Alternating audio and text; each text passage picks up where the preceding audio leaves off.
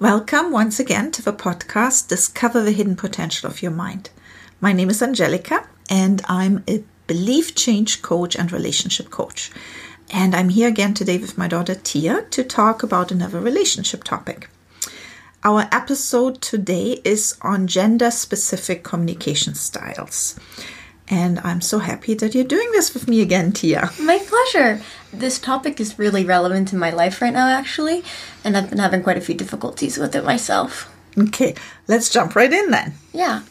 What I was curious about is why you suggested this topic in particular for the podcast today. Well, because it just came up again during my client sessions this past week. And 3 years ago, I wrote an article with the title, You Just Don't Understand. And that's actually the title of a book by Deborah Tannen. And she wrote this book 15 years ago. And that article was about how men and women are socialized differently when it comes to communication. They often communicate at cross purposes. Just as people have maybe different dialects when they speak, men and women often speak with what Deborah Tannen calls different genderlects. That's pretty interesting. I do have a little bit of hesitation to this, though, because it sounds a lot like gender roles to me. Just because someone is male or female doesn't mean that they always communicate in a certain way, you know? Right, absolutely. And in general, I'm, as you know, all about focusing on what men and women have in common, because I don't think it helps us to focus on the differences, unless we use the understanding of certain differences to bridge the gap. So my goal today is absolutely to stay away from generalizations, but to understand maybe, let's call it different tendencies, so that we can understand each other better. And I love that you're here with me to provide a more nuanced view of the topic, also from a point of view of your generation. Yeah. I am curious about how you would apply these tendencies to gay couples, because although both partners are raised with the same communication expectations, I would still argue that they differ in their communication, you know? Because regardless of how the gay community hates questions like, who's the man in the relationship? I do think that one partner takes on more of a masculine energy and the other one takes on more of a feminine energy. And the only reason that we see it this way is because of the gender roles associated with each communication style in our society. Agreed. So let's just look at Tannen's research as tendencies. Mm-hmm. And she has observed them as something that applies to men or to women. But we can try and look at it in a more general way. I think her research is still extremely useful. And this topic came up again when I was working with a couple this week who were experiencing stress in their marriage because of what she called lack of communication. He didn't feel it was a lack of communication necessarily, but it was actually more than that. It was communicating with different purposes. He was communicating with the purpose to inform, while she was hoping for him to communicate with the purpose of including her in his thoughts, in his feelings, in his decisions, and hoping to connect that way. Okay. And we talked through different examples. He was also trying to fix her problems. That's how he was trying to show his love, and tell her what she should do when she shared something, for example, problems at work, while she was hoping for her feelings to just be acknowledged and for him to convey that he actually trusts her to solve her own problems and that she would ask if she needs help. Mm-hmm. That sounds like you're saying that women want to just share their feelings and don't want the partner to necessarily fix their problems. Yeah, sometimes. But at other times, of course, one partner wants specific help. I had another client this week, another female client who was trying to get through to her husband about needing her winter tires put on her car. And the conversation around that didn't go smoothly either. In that case, she actually needed his help.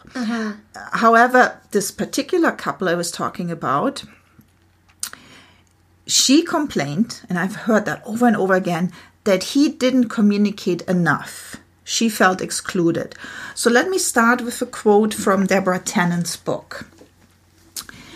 Deborah Tannen says, many women are deeply hurt when men don't talk to them at home, and many men are deeply frustrated by feeling they have disappointed their partners without understanding how they failed or how else they could have behaved. So when we just sit with that for a moment, there's pain in that situation for both people. Even if we generalize this more and we say one partner wants to talk and the other feels they have failed. Yeah, that's kind of sad. Why is it that couples are experiencing this?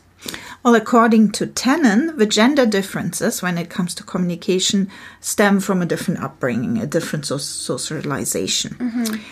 Even though things are changing, and especially since Tannen wrote this book 15 years ago, I believe men and women are still socialized differently. Mm-hmm. And that starts with boys in general playing in larger groups. And these groups seem to have a hierarchy. There's a leader who tells others what to do. And the power structure in those groups is negotiated by giving orders or telling stories or joking, and then by challenging the stories and jokes of the other boys. Mm-hmm. Boys' games tend to have winners and losers. And it's also way more accepted for boys to show off, to boast about their skills and to argue who is better at something. Yeah, for sure. So girls play mostly in pairs or in smaller groups, and the center of a girl's social life is often her best friend. This probably applies to you too, right? Mm-hmm. And in that relationship, the key is intimacy, closeness. Many of the girls' activities do not have winners or losers, right? Mm-hmm. Girls are expected not to show off. And if they are strong leaders, they're frequently accused of being bossy. Yeah. You know that too, right? They often simply sit together and they talk. There's less joking and less differences in status. Girls are more focused on being the same and more concerned that they will be liked. Would you say that was the case for you? And what was growing up like for your boyfriend? Was it different? Well, as silly as it is, somehow it is true that girls are raised to interact with one another differently. One of the things that annoys me so much is when I need to be careful about how I lead people. I need to be careful not to be too bossy, or else the people I'm in charge of won't like me. Whereas my boyfriend gets respect for the same behavior and gets called a strong leader. Thank you for sharing that. I'm sure you're not alone with that experience. Because based on their upbringing, men have a tendency to use conversations more for negotiations and to achieve and maintain their position of power or respect. So you could say for them, the experience of life is more about independence and avoiding weaknesses and vulnerabilities. Mm-hmm. Still, as much as we're trying to raise girls and boys more equally, that's still the case. And for women, conversations are negotiations for closeness. They look for support and they give confirmation and support.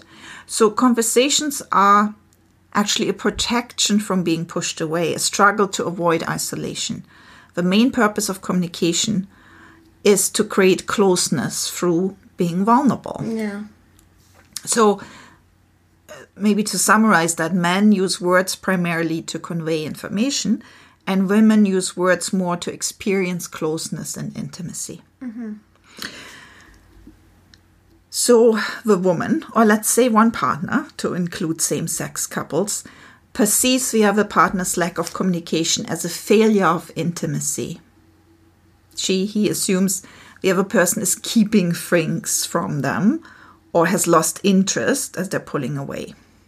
And then to the other partner who's pulling away, who's communicating less, it does not occur that talking is the main way of experiencing connection. So in general, still trying to be careful here with generalizations, but in general, for women, talk is for interaction and to feel closer to each other. And telling things is a way to open up and be vulnerable. And listening is a way to show that we care. I also wonder if you've ever asked your boyfriend, what are you thinking? And then he says nothing. Or you might say, are you okay? And he says yes. But you can feel that he's not okay. He's preoccupied with something. Mm-hmm.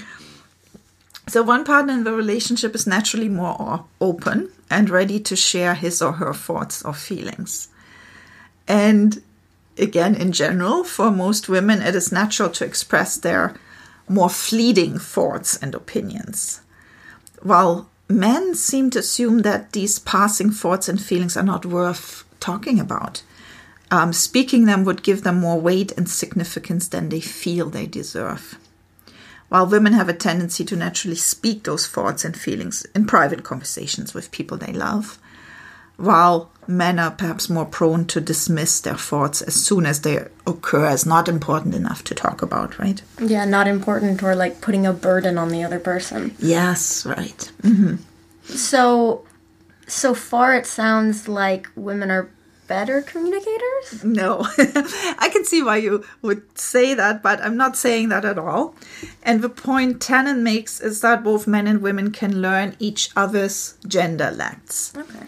So what does it, on the other hand, mean for women to speak the male genderlect and learn that language?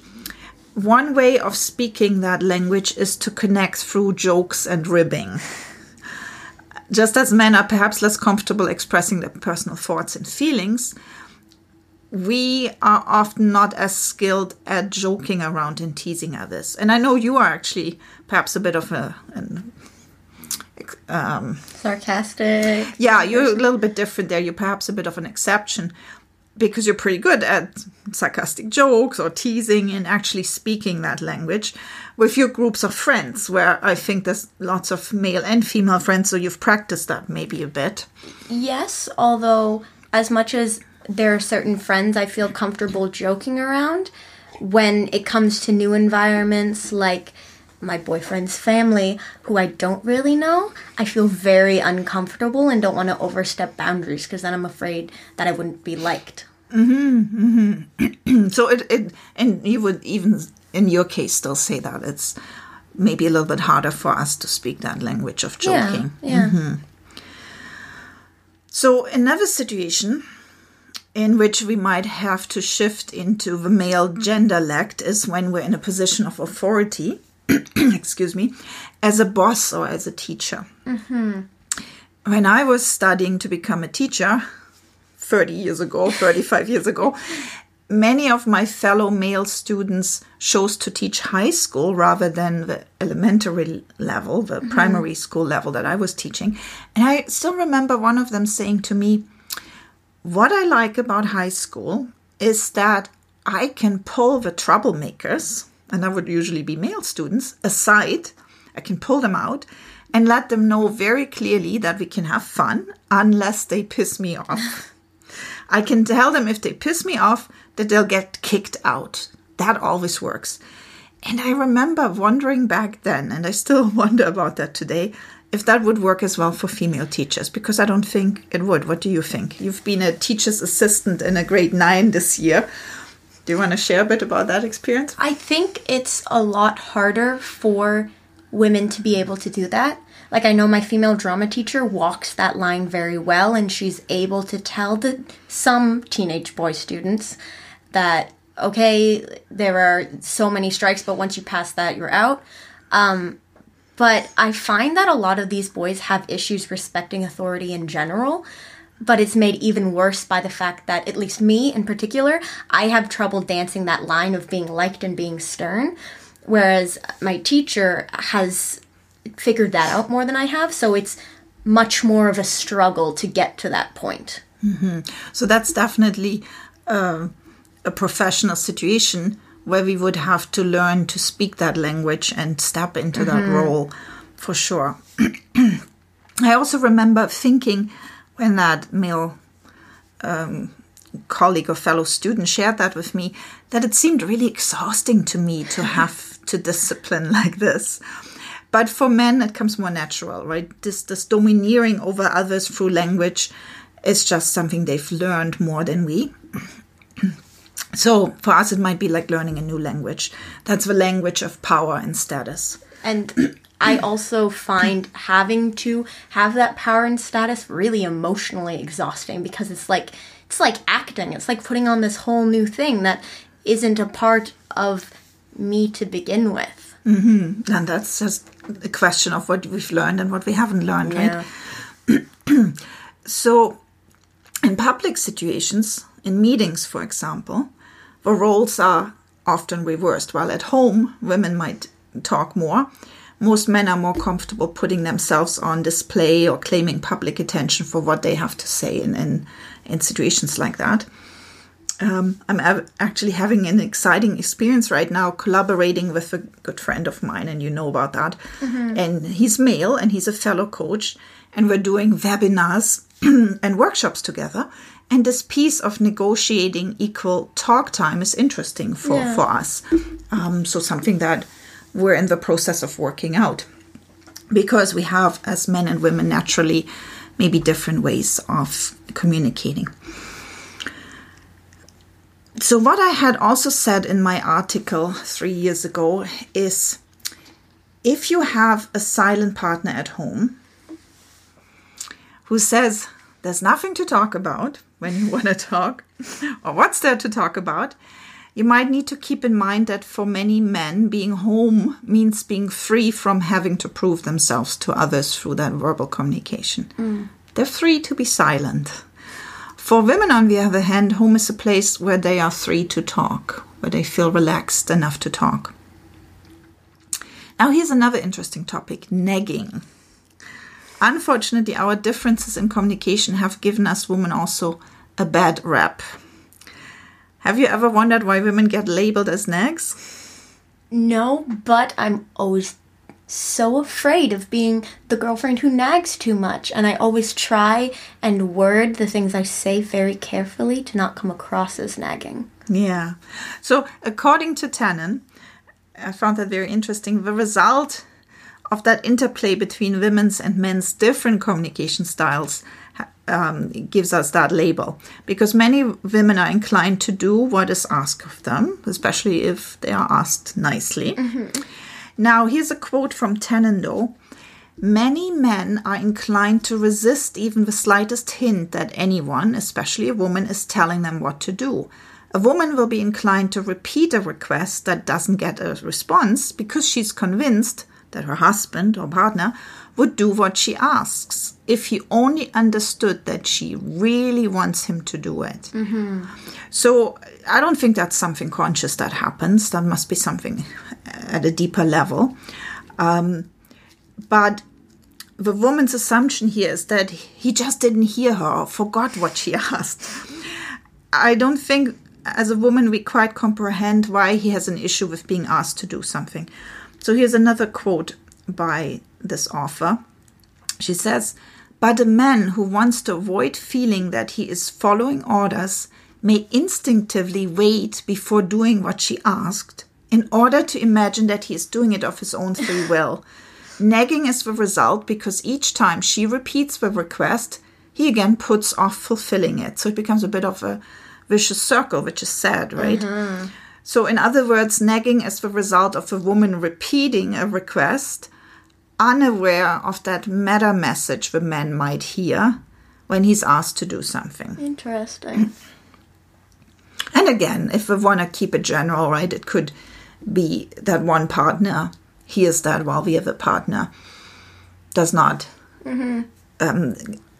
have the same meta message attached to this. Well, yeah, and the thing is also, people push each other in that direction too. So if there's a little bit of that existence in the dynamic, people get pushed farther into that direction by one another, regardless of gender.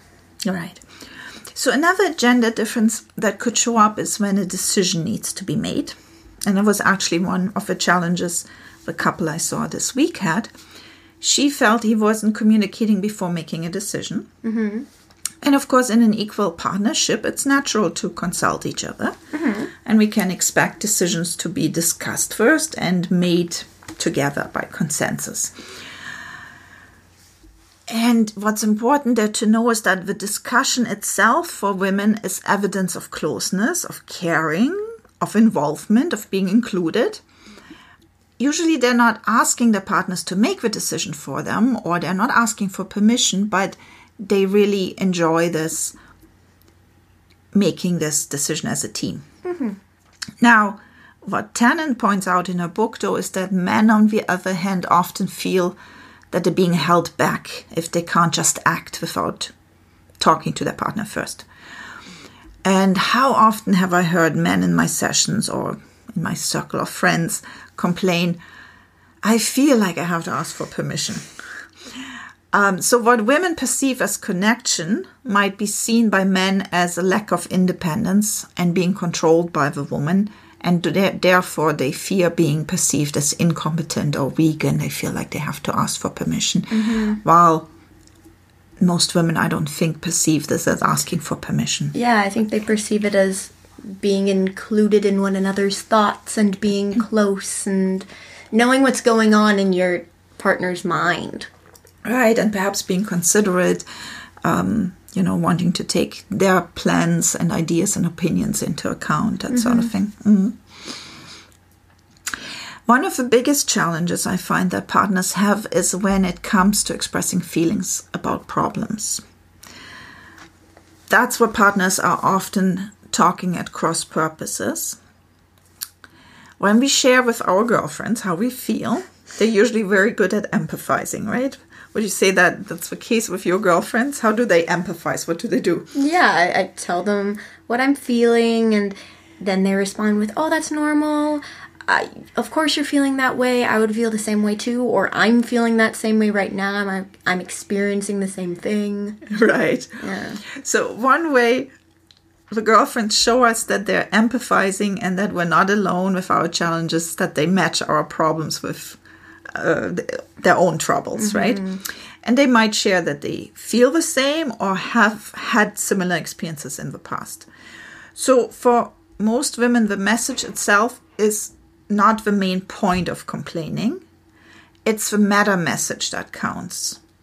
Talking about a problem is a request for an understanding.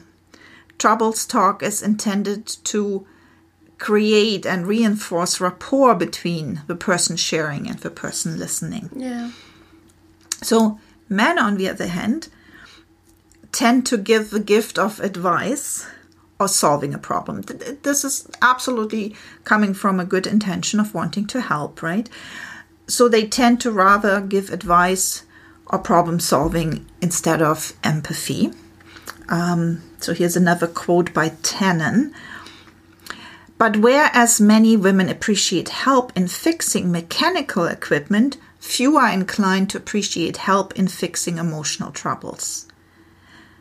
So when our partner or friend, now whether male or female, does not give us that closeness and understanding, but rather advice, that could also send the meta message, we're not the same. You have a problem, I have a solution. Right? We might not even have thought of that, because mutual understanding is symmetrical and that connects. Giving advice is asymmetrical. Right? The advice giver is more knowledgeable, is a little bit one up. And that, of course, creates distance. So how does that all help us in our relationships? Well, next time your partner, whether the partner is male or female, does not validate your feelings, but suggests a solution to your emotional struggles, you might want to remember that he or she just missed your meta message.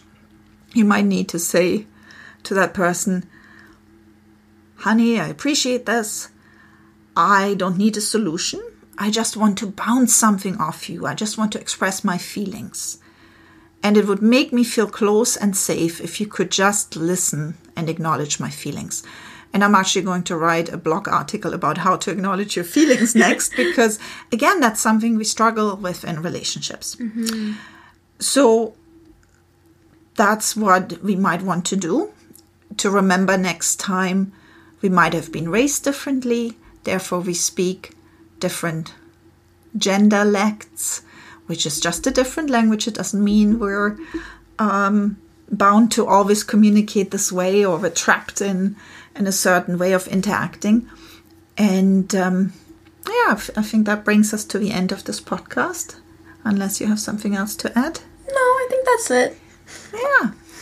So if the listeners want to get in touch with me for either individual sessions or sessions with your partner or workshops, you can go to my website, and that is greendoorrelaxation.net, or you can call me. This is a North American number, 905-286-9466, or you can email me, of course, at greendoorrelaxation@yahoo.ca. And thank you very much for joining us today. Please leave a comment or a feedback and share your own experiences. That's always very welcome. And I hope you join us again next time. Bye-bye. Bye.